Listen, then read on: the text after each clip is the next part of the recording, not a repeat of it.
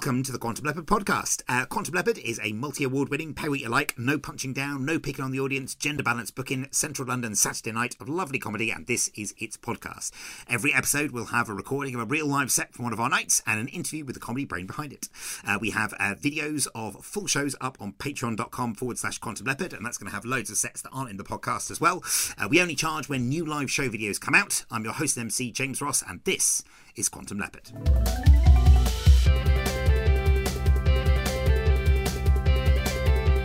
This episode we have the wonderful Harriet Braine. This set was recorded on the 26th of September 2020 by Matt Heighton at 21 Soho, and the interview took place on the 6th of July 2022. This is our first recording of any show. We just came back from big long COVID break, so there was kind of this looming sense of threat over everything. So content warnings for fascism and passing reference to dead babies. I know, right, old school. Enjoy!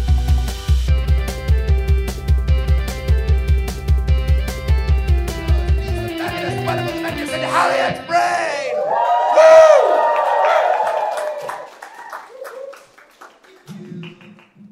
That one! Smooth transition, Harriet Braine!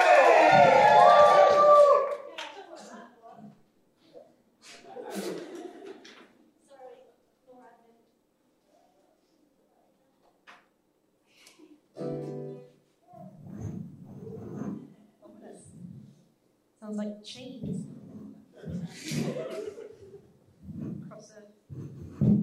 Across a dungeon floor. So yeah, I'm Harriet Braine, and I just realised like Oh, it's lost its rubbery feet. That's why I had to check. So yeah, it turns out that I actually had very similar COVID symptoms to Kitty, the last 5 that you had, and it was a great set by the way, Kitty. But yeah, like I really sympathise with your symptoms. Does anyone else think they might have had it? The COVID? No. Well, I think I might have had it, and this is my COVID story.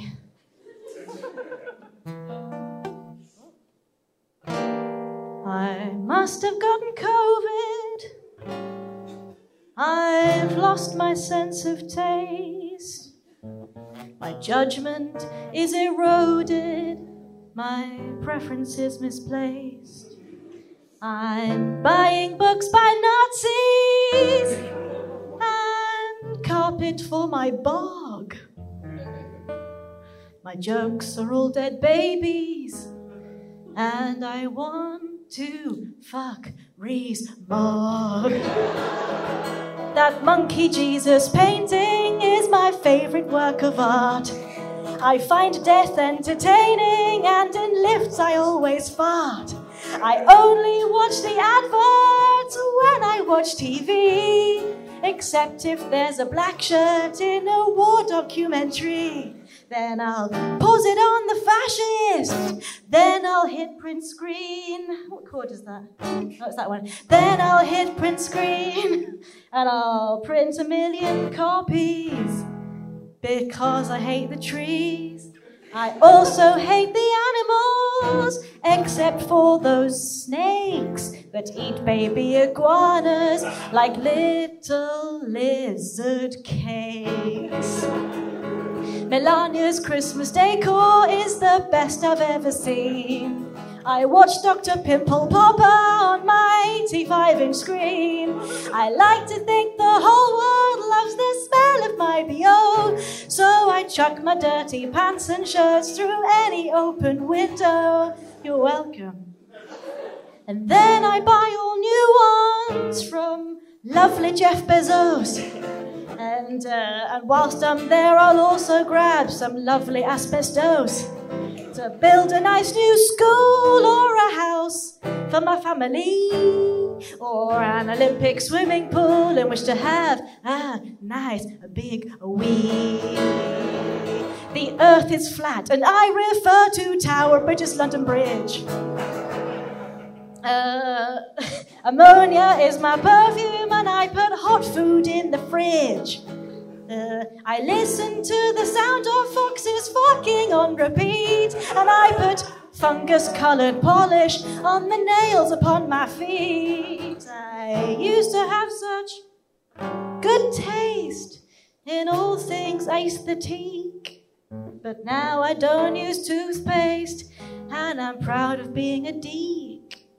I must have gotten COVID despite negative tests. I took thousands, so your kids didn't have to. 'Cause I think 2020 is just the fucking best.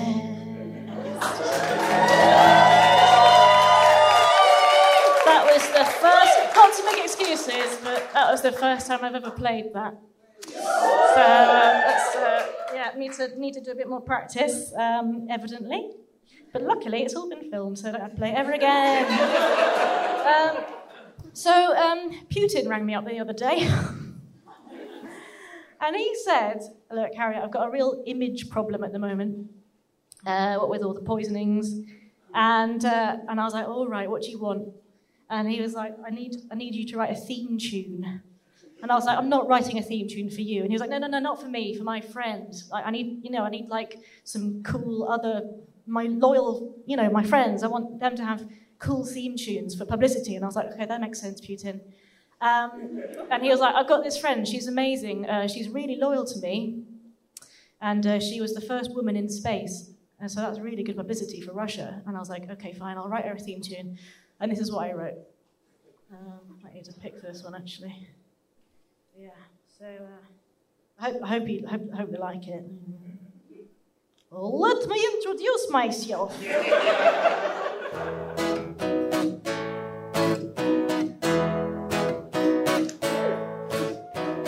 I'm a famous cosmonaut, even though I am a gal. My name is Valentina Vladimirovna Tereshkova, but you can call me Val. And that's all I have, really. I don't know if it'll work, but it can't be worse than what he's already doing. So, so I think I'm going to send it off. Because you've got to take all the work you can. I'm not going to turn it down. I like to do theme tunes. I was trying to write a theme tune about. This is the escapist part of the set, by the way, coming up. We're going to escape to the country and talk about my favourite, everyone's favourite, landscape architect. You've all got one. Anyway, then this is everyone's favourite. He's called Capability Brown. Yeah? Yeah, I knew there'd be fans in. And he lived a few hundred years ago, and he had a very, boring life, and he designed some very subtle gardens. Very subtle gardens. And anyway, so I decided to write this song about him, about the only interesting thing about him, which is his name. And it's really fun. It's like, who likes a word game in here? I so knew it, no offense. So it's like crossword, but also a song. And I will need you to shout out when you get one of the answers, all right? It'll be fine. I'll do the first one, and then you can join in. You'll get the idea, okay?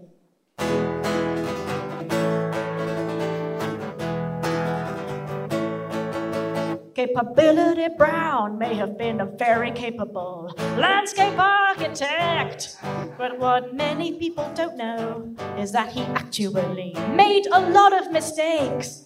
He was clumsy and a burden and a bit of a hindrance. He should have been called Liability Brown. Liability Brown. So you get it? Okay. Having said that, there were many other sides to the man. Maybe it wasn't his fault, but he kept himself exposed in a non-sexual way and open to attack. So he should have been called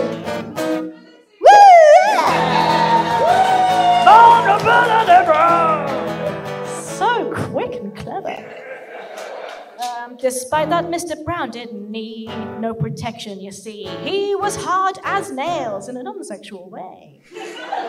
If something came on Adam, he'd be sure to withstand it in a material science kind of context. He should have been called Durability Brown! Durability Brown! What was that?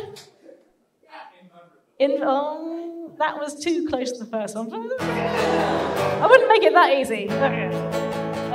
Maybe I should have. He could famously withstand anything except for one major thing, and that thing was fire. He was an absolute hazard and a gasoline bastard. He should have been called. Try to be in time next time with each other. It'd be great. He was always off balance and often falling over. He should have been called.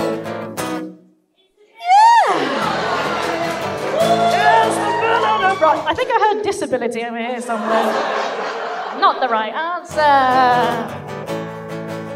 But he never got injured because he stretched like a gymnast. He should have been called. Wow, you guys are so sexy and cool. Woo! And as well as being flexible, he was rather sexable. He should have been called.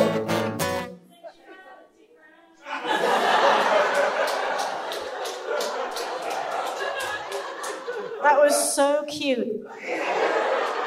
Oh, that was so cute. But also wrong.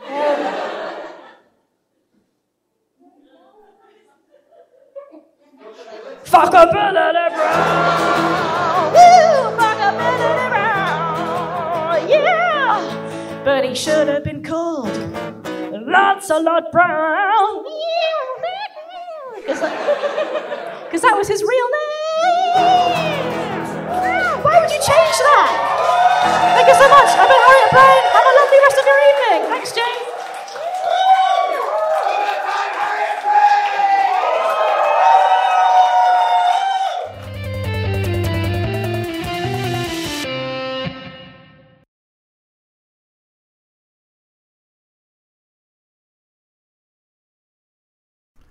And that was Harriet Braine live at Quantum Leopard. Hi, Harriet. Thanks for joining us. How's it going? Hi, James. I'm all right. How are you?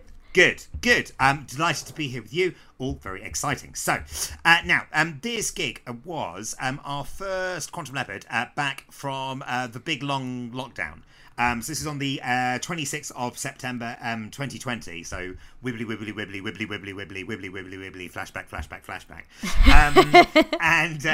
Yeah, so like, how were you feeling going into this gig? Like, how did you find the audience? I had a few friends in the audience, which makes it sound like they were all the audience, but no, just a couple for sort of, weirdly enough, because I don't usually feel like I need moral support in a gig, because I've got over any stage fright and any of that like years ago, but this time I felt like I really needed them, and I felt like I was really relying on their support, which was. Well, so yeah, thank God they were there, really, because I was really nervous, honestly, really nervous, like, because the atmosphere was nervous because of the disease. I was nervous because I hadn't done any non-Zoom gigs in so long, and I was doing a new song which was not very ready, so that was it was a cocktail of nerves. I mean, it's the thing I found as a performer, like, over the years, gradually, there are still gigs that you get excited about, but it gets harder and harder to, like, trigger, like, the adrenal response. Oh, yeah. To the extent that after a while, I find it difficult to have my adrenaline response triggered by lots of other things, like almost being hit by a lorry, for example. Set the bar high. So I found that, like, lockdown was, like, quite a reset for me on the sort of the adrenaline score. Did you find that as well, or is that just a me thing? Yes, I think I did find that as well, yeah, because we were so sort of... we were so, I think all our fears of everything were just super heightened because we weren't experiencing anything except for things we were watching on our screens, and I think we were so risk averse that there's like a hangover like of that when we actually entered the real world again. And it was, yeah, definitely. So you start off with the COVID song, and you reference at the end of the song that this is the first time that you've played that song live as a set. So is that part of your regular repertoire now? Is that something that you've kind of kept going with through the pandemic? Is that something that you've kind of kept going with, I mean, not exactly after pandemic, but how do you find audience respond to a COVID song? I don't do it anymore. I probably did it... Actually, you know what? I probably did it for the last time just under a year ago now. Like, I haven't done it in a very long time. Well, I say very long time. I did it like in all of my Zoom gigs, for goodness sake. And and because it was kind of weird if you didn't do something about COVID. But then I realised, you know, when I was over it, everyone else was over it, and I didn't want to play the song anymore because it was like, boring. So I probably I haven't played it for a long time. Yeah, fair enough. I mean, I think you're absolutely right that doing sets, in this, particularly in the early stages of the pandemic, like, you had to acknowledge it. It was weird not to acknowledge it. But then I think audiences were like, well, this is the rest of our lives. I would rather that you kind of, acknowledge it so that it's no longer weird. And now we get on with the other stuff that we want to hear about that is more fun and more entertaining. And I had sort of heard other, because I thought my take on it was relatively clever, but then so many other people had the same take. So it's sort of, there's no point singing it after a while. Yeah, fair enough. I mean, that is one of those tough things, isn't it? Because you've got this phenomenon that you've got like hundreds of thousands of comedians online trying to riff off of. Everybody's experiencing it at once, and there's only so many takes that you can have in so many formulations. And the idea that anybody's going to have anything like truly original to say about the phenomenon in general is like, that kind of stretches credulity a bit. Like, that's definitely going to be a challenge. So I found a lot of the kind of the more interesting COVID sets were about like, okay, this is how about I personally dealt with this, and this was definitely like directly my experience. And then, okay, well, what does that tell us about me? What does that tell us about how I relate to society? And, like a lot of comedy, I think it's, the stuff that's really, really good, that lasts a bit more and that has a bit more resonance, is when it's like people talking to each other about each other and how that changes people rather than, objective circumstances quite so much. So, in terms of sort of musical comedy in general, so I have been overheard, indeed recorded on several occasions, saying that I think that musical comedy is basically cheating because you have a song and then you've got a natural applause break after that, and people are socially expected to applaud after you've done a song. But one of the things I'm interested in a little bit more is about like the ways in which it is harder. So for me, if I'm just doing like straight stand-up, it's like, okay, I'll do some stuff, I'll do some material, and I'll test it on an audience, and then I'll be able to edit it and refine it and tweak lines here and there. Whereas you've got several different tracks going on at once, because you've got the vocal track of these are the words that I am using, but then you've also got the musicality of it and the tune of, how does this work from a musical perspective? So I'm really interested to know, like, do you do a song and then come back to it based on audience response with an edit? Do you repeat that process until you've got something that you like that works, or you ditch it? Do you do something similar? Do you do that, or is it a question of, okay, I've written the song now, this is basically its final form, like it or lump it, and either it goes on the album or it goes in the fire? I'd say it's mostly one draft, but that's only from, I don't think other musical comedians are necessarily the same, but I do tend to just have like a 5 minutes of wonderful inspiration and write a song, and then have like weeks of nothing, and then because and sometimes I do, if there's like a really brilliant obvious edit that I have to do once I've sung it to an audience, then I'll do that. But I don't sort of ever really bring something half written to a set. I like to have a whole thing. I like to have a whole song written. And the end, it does mean a lot of ditching, which is, I think, a good thing. So, I mean, when you're writing songs, if you wrote, say, 10 new songs over a period of X months, like, how many of those would survive that sort of cull? Oh my gosh! Into the next year or the next hour or whatever. It really depends on like if they were any good. So I'd say about 3 in 10. Okay, yeah, that's fair enough. Solid. Will play forever songs. Yeah. Okay. So so in terms of like this approach to writing and basically like waiting for the moment of inspiration, bashing out that track, having it then sort of signed, sealed, and delivered. Is that the way that you've always approached it? Have you ever done it differently? Is that something you did differently when you started? And now that you're kind of like more accomplished and more practiced, this is something you can do that's a sort of in some ways like a privilege of experience and expertise? No, I think I've become less sure as time's gone on. Mm-hmm. Yep.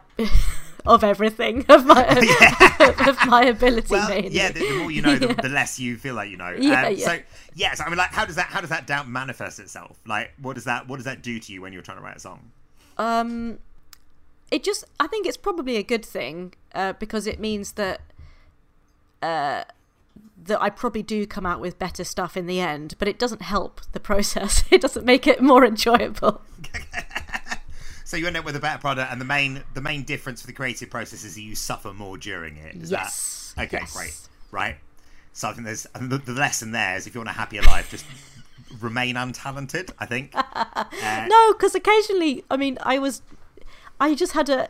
I was sort of writing them without any pressure or any experience or, like right at the beginning, I came up with some real gold, and I think it's just a complete accident.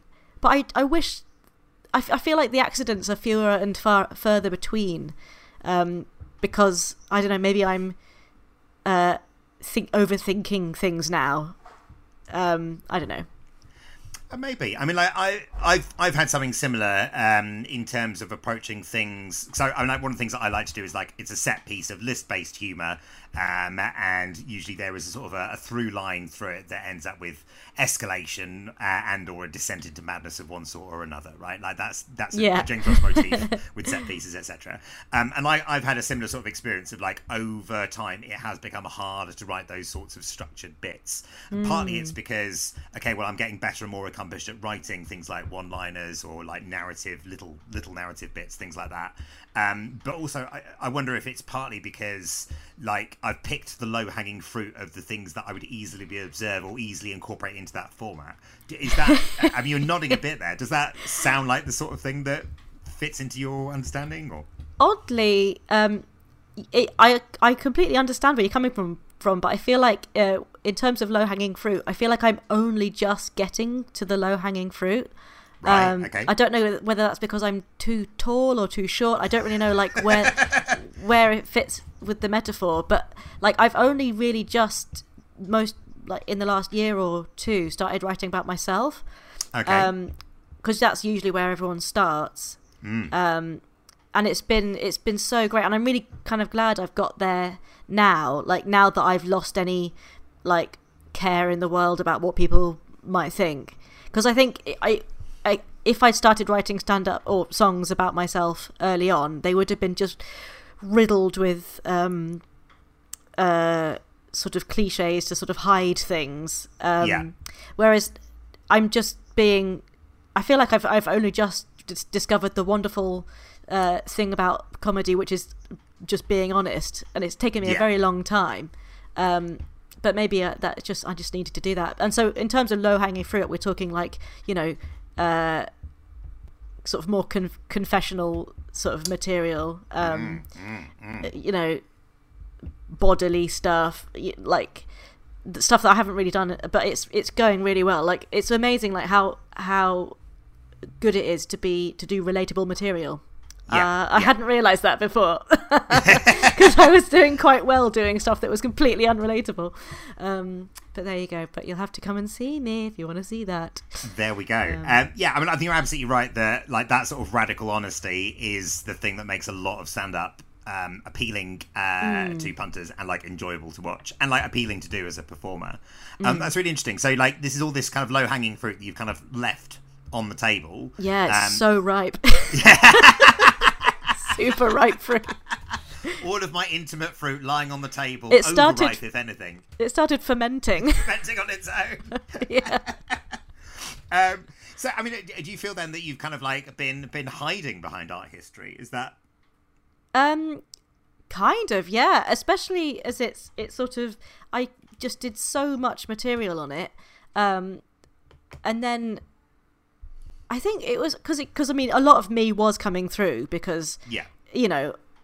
And if you scratch the surface and I'm, you know, a geek, but so it's not like that wasn't coming through and like my personality was coming through, but it's just I think I probably was hiding behind it because I didn't think I had anything else. I didn't think I had anything to say, really, just as me. I didn't think I had anything interesting to say, and I suppose that is what's changed. Is now I don't care if anyone finds it interesting or not. But I mean, that's like the confidence to say, I'm going to write stuff that's about me and I don't care whether an audience finds that interesting or not. Like that's a confidence that comes with having stage legs and having been doing it for quite some time, right? Yeah. I don't know how stand-ups do it. Like, because I'm hiding behind like, you know, the historical stuff and songs, you know, and the music. So I think there is a lot of, if I ever do gradually I'm in this cocoon and I've been in it for so long, maybe I'll be a stand-up butterfly one day, but because a lot of comedians do start off doing music and then sort of gradually find that they don't need or want to do it anymore, but I still very much want to and love doing songs, so I don't know if that's ever going to change, but fair enough. We'll see.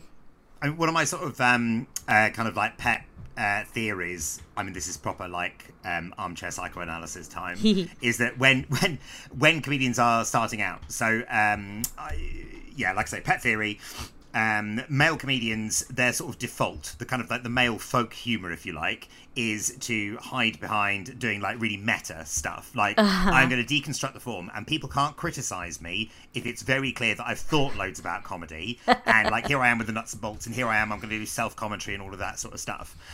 Whereas I think the sort of the, you know, quote unquote female response to it is like, again, quote unquote, hiding behind things like characters, songs, stuff like that. Like, both of them are definitely like crutches, but they're crutches that are kind of, you know, socially constructed crutches that tilt people to, you know, these are the acceptable ways of hiding if you are conditioned male or conditioned female. That's my pet theory, which I now spew all over podcasting platforms for people to tell me how wrong I am in the comments. But I mean, I've seen an enormous amount, because I run Contemplate, and I get a huge number of applications through, and like by observation, I have now watched probably a couple of thousand application videos, and like these are definitely observable. Look, I sift through this so the audience doesn't have to. And there are some wonderful gems. You know, how else would I have discovered the magnificent Harriet Braine if not for that process, right? I mean, I probably would have seen you at a gig, but you know, you know, it is. I feel like it is a generally observable phenomenon that these are the ways in which it is acceptable to hide as a person and a performer, and those are the ways that some people tend to. Yeah, it's interesting because I like to think I'm not using it as a crutch or hiding behind it, but I definitely was. And probably still am, but it's I think it's gradually sort of changing. What's wrong with crutches, eh? They do help you to walk. Like they definitely have advantages. And so there you go. I mean, I think you can definitely start out with something where it's like, okay, this is a crutch. This is something that I need as a support in order to get me on stage and get me out there. But then, like, you very definitely made it your own, right? Like, in terms of the art history stuff in particular, like, if you want somebody who is going to do comedy about art history, you come to Harriet Braine. There would be nobody else. Like, it doesn't make any sense to consider any other option there, right? So, you know, you've found that specialism and you found that niche, and you've done what a lot of kind of like successful, you know, kind of comedians do with this, is you find a niche and you hit it hard. You found that niche and you've hit it hard. I did hit it hard. Yeah. Oh, it's all in the past tense now, of course, because we're moving on from this. Yeah. Yeah. I mean, I still do some of them, like, because but I haven't written an art history song for a long time. How long's a long time? Like a few years. Because as I did, I think probably the first 2 years of comedy of my career, it was probably. That's probably all I did, because I was working on that show, which was all about art history. Yeah. And then I think I sort of panicked after that and thought, well, I can't do this forever. I can't write another 60 songs about our history, which is how many I probably wrote. Okay. I know, it's a bit ridiculous, isn't it? Actually, it might not be 60. It might be like 30. But still, a stupid number that no one should ever do. And then after that, I sort of had a very difficult second show, and then I sort of found another groove. I sort of had to fall into another groove. It's like the only thing I could think of doing. So I did songs about scientists instead, which I absolutely loved. But it was very difficult to make fun of some of them because they did really cool stuff. That's nice. I mean, that kind of like, I think that brings us on quite neatly to the next song or sort of songlet. Yes. So with the sort of the Putin reference, I'm just going to reference here. This was filmed in September 2020. I can't remember. Long before the current invasion of Ukraine. But it's not a song about Putin, okay, guys? No. It's about Valentina Tereshkova. Yes. If that's how you pronounce it. I think so. Yeah. So I really like this one. So this is, this is basically a 2-line song, right? Yes. So I was wondering, like, is this a stepping stone on the way to developing a longer song, or is it the musical equivalent, a comedy equivalent of a one-liner? It's one of the few one-liners that I've written. And most of them haven't been very good. So this is the only good one-liner I've written, and I still do it now, even despite the invasion, because it gives it a bit of a frisson of danger. But yeah, she's a really interesting person, and so and I just, when I thought of the punchline, I just was like, oh well, that's great. I'm in love.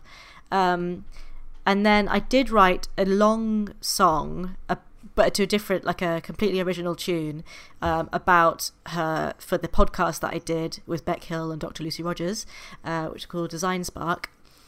So there is a longer song about her on that podcast. I didn't record it separately, I don't think. So you have to listen to that to hear it. But yes, the bit that I do still now and in that gig is just that one-liner. Okay, cool. So you say there's other one-liners that haven't worked. Is this something that you've kind of like sat down and tried to do, and you tried to bash out like musical one-liners and they've not succeeded? Or is this something where you just kind of like create these kind of like off-cuts by accident? Like, yeah, do you that. have a process, and why does it work or not work? Off-cuts by accident is it. Because it'll be something that I think of, like on my bike to or from work. I'll be like, oh, that's a hilarious tiny bit, and I'll like put it on my phone, and then usually they don't, because I like to really like explore things, and I would try and write a whole song from a one-liner, but sometimes they're just not meant to be, and it's just supposed to be short and sweet. Yeah. No, that's totally fair enough. I completely see where you're coming from with that. Cool. So with the Capability Brown song, which is your third and final one. So to me, this is very much the kind of song that I think of when I think Harriet Braine. Like it's a quirky song about art history, or latterly science. This song strikes me as very much being like a staple of your sets. Yes. So what is it about a gig that makes you choose particular songs? What made you choose this one for this gig? What would make you choose it for a particular audience? I really like to do this song, and this gig, James. I like to do the song when it is a very diverse crowd, because I always get interesting, because basically this is a chance for the audience to make me laugh, because their responses are hilarious, and I really love that, and they feed off that and I feed off that. So I do it. I do it like when it's like a fairly big, friendly, diverse room is when I like to do this. And most recently, I did it in a village called Goring and Streatley, or Streatley. I can't remember how it's pronounced now. I think Goring and Streatley, which is a little village, very, very wealthy.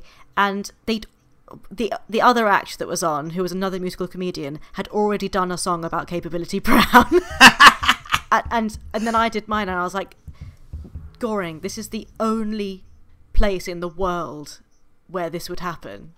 Like, you're so lucky and they were utterly, obviously brilliant at, you know, getting all the answers to the crossword. Yeah, I was about to say, it's a crossword puzzle, isn't it? Yes, it's a crossword puzzle with little clues, and I mean, you can never underestimate your audience. Like, I've done this in really small rooms as well, with full of young people or whatever, and even it's just everyone likes wordplay. Like, you have not got to know who he is, what he did. Capability Brown is irrelevant to the song, really, which is fine. Yeah. We don't miss him as a guy. No, we don't. No. So I'm fascinated the idea that you would end up with two musical comedians both doing a song about Capability Brown. Yeah. I mean, like, I would definitely read that as somebody hoving in my territory if I were you. Well, they hadn't seen me, like, we hadn't seen each other before. And they were different enough songs. It was kind of amazing. I mean, the odds against that are truly staggering. They really are. Like, it's going to stay with me for a long time, that memory, I think. We probably shouldn't drop the name of that comedian here. No, I won't. Well, I mean, you could. No, you don't have to. You could. Well, he's more of a sort of folk comedy guy. He's called Pete Horton, but it's up to you guys if cool guy, kind of older.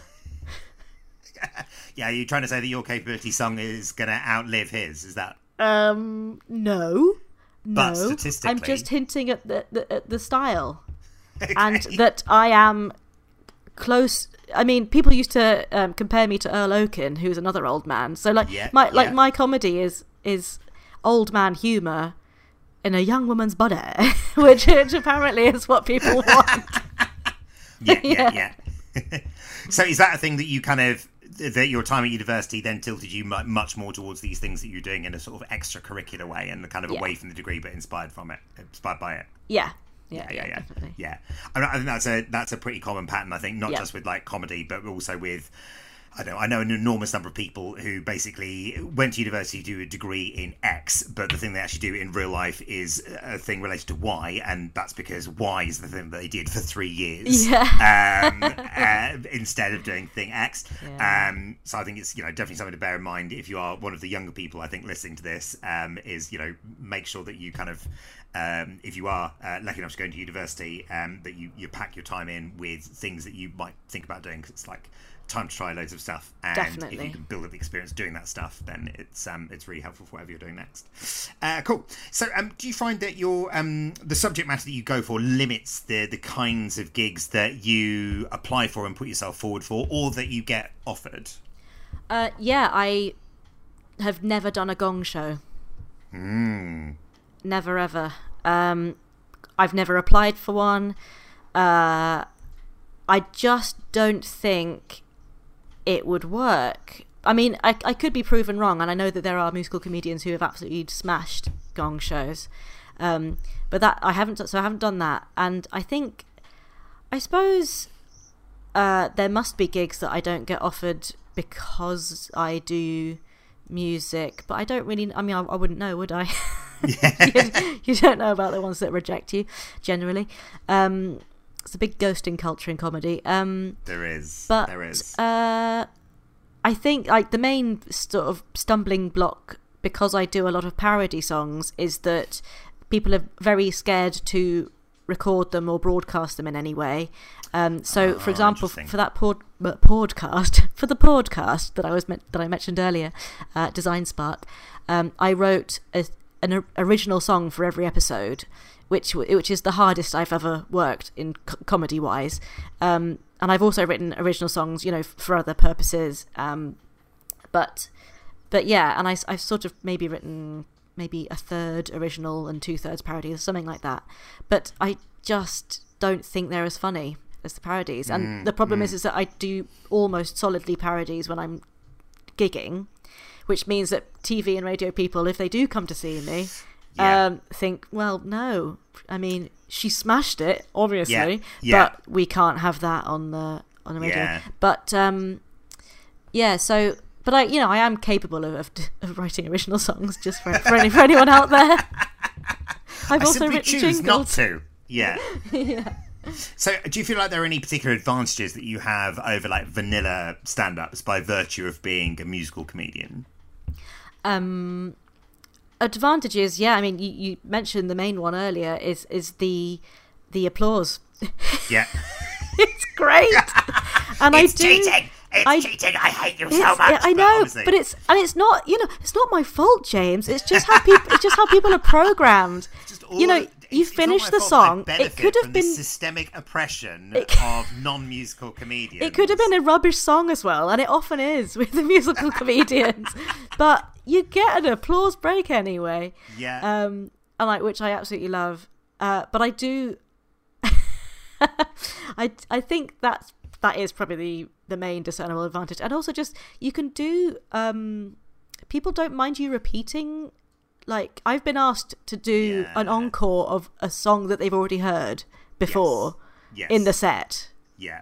And the set's been maybe 20 minutes. Like, it's ridiculous. Like, the repeating power of songs is a real advantage. Yeah.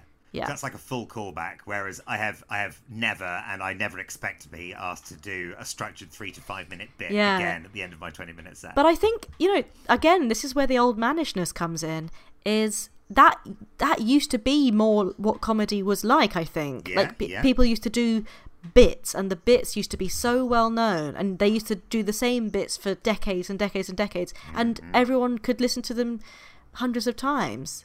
And I think I do wonder why that isn't the case anymore, because I think it could be. I think comedy's got too up itself. Well, I mean, I think what you're describing there is definitely like the sort of the musical tradition, and the fact that you would need to go to a special place in order to watch the thing. You would have to go to the musical, whereas like nowadays it's so much more accessible with the internet. Yeah, I suppose so. And people do watch the same videos over and over again, so it's obviously I mean, I think the big change really is the sort of the rise of alternative comedy in the 80s and through to 90s, and the idea of the comedian as the conversational auteur. The auteur, yeah. Yeah. Well, no, you are the solo creator, and you've got to make it seem like it's natural, and that's what the medium then becomes. It's not about this sort of staid old end of the pier kind of thing. It's about like the immediacy of you as a performer, you as a creative genius who's sparking off these ideas all the time. And of course it appears conversational and therefore Which is why I'm surprised that musical comedy still works in this environment. Maybe it's because it's still like not a lot of people are doing it. I don't know, because it's the total opposite of it's so rehearsed. But I mean, do you think that you benefit from being interpreted in people's brains as, oh well, this is like music and I'm listening to music, rather than this is comedy, I'm listening to comedy? Is maybe that what it is? I think it is. Yeah. And I think the more you mix the two together, so like the more I break out of the song and talk to the audience, the funnier it gets, because like it's the mixing of the two, and like the mixture of rehearsed and seemingly or actually off the cuff. They love that mixture is like surprisingly heady, and I don't really know why. Yeah, I mean, you've got the structured thing, which is here I am demonstrating my talent, plus here's a bit of parasocial relationship building kind of thing. I think that's the sort of mix. Like, I really enjoy a live album that's got a bit of banter in between the tracks. Like, I think it's a bit like that. Are you often on the bill with other musical comedians? Because I mean, personally, as a promoter, I try to not book more than one musical act on a bill, right? And I wonder if that's a thing that you find other promoters do as well, or are you occasionally booked on all musical bills? How does it work? Yeah, it's all or nothing. It's either I'm the only one or we're all musical. That's basically it. Although for a while, because I run this gig with Julian Hall and Cameron Blair, which is a hilarious name, but it's his real name, in London Bridge. My name is The Problem twice. Carry on. So we run this gig in London Bridge in the Leather Exchange every month. And Cameron is also a musical comedian, but he's so we used to, as part of our hosting duties, do some stuff each. And so there used to be two of us on the bill, and that was quite rare. But now he's sort of branched out into less music now. So now I am the musical comedian, which I'm more used to, frankly. But yeah, it doesn't make any difference to me, really. Like, I don't feel like more or less threatened by any other style of comedy. And like when there's all musical comedies on the bill, then great. When there's more than one, great. When it's just me, that's also fine. Yeah, I will take literally any gig. That's what I'm reading from that. That's good. Okay, lovely. So, if there is one thing that you could say to yourself at the age of 18 on the basis of what you know now, what would it be? Oh, that's a horrible question. I'd say go to see... Forget about going to gigs, like music gigs, because most of the gigs I went to as a teenager were frankly awful. Go and see some comedy, because I was basically like... I was not really aware of stand-up as a live thing at that age, and I know it's mostly in pubs, so it's difficult, but for like pre-18-year-olds, but I was so desperate to go to music gigs and didn't give a, but I say, wake up and smell the comedy and go. That's what I'd say. That is excellent advice. So thanks for that, Harriet. That was all great. So if people want to catch up with you and your things, where should they look you up? Okay, so if they want to come and see me live, they can come to SE1 Comedy at the Leather Exchange, which is in London Bridge. It's very near London Bridge Station, so it's very accessible. And that's first Thursday of every month at around 8 p.m. And it costs £5, I believe. It used to be 6, now it's 5. And we usually have 4 or 5 people on, plus the hosts, and it's really, really fun, so come along to that. And you can catch the podcast, which is called the Design Spark Podcast, with Beck Hill and Dr. Lucy Rogers and me. I'm at Harriet Braine on everything. I think there's only one of me. It's a fairly unique name, so at Harriet Braine. I've got some YouTube videos that I made in lockdown, which are very poor quality. Check them out as well. Yeah. Lovely stuff. Excellent. Well, thanks so much, Harriet, and we will see you soon. Thanks, James. Bye-bye. Bye.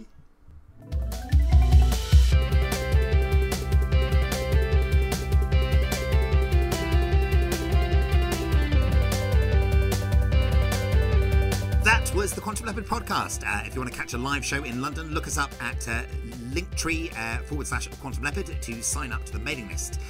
We will never take advertising because advertising is cultural poison, but from each according to their ability to each according to their need. So if you enjoyed our guests in your ears, but would like them in your eyes as well, we have videos of whole shows up on patreon.com/Quantum Leopard. We only charge when a new live show video comes out. If you enjoyed the show, why not give us a 5-star review on your podcast platform of choice and or share this episode on the socials. Editing was by Reese Lawton, who is conventionally attractive and fun at parties. Music was composed and produced by Rooks Production Services at I Am Rooks on the socials. That's Rooks with an E. The Quantum Leopard podcast is distributed and licensed under a Creative Commons Attribution Non-Commercial No Derivatives 4.0 international license, which means you can share it as much as you like, but don't change it or sell it in any way because I will find out where you live. Kind love and see you soon. Bye. Unless you're Will Smith.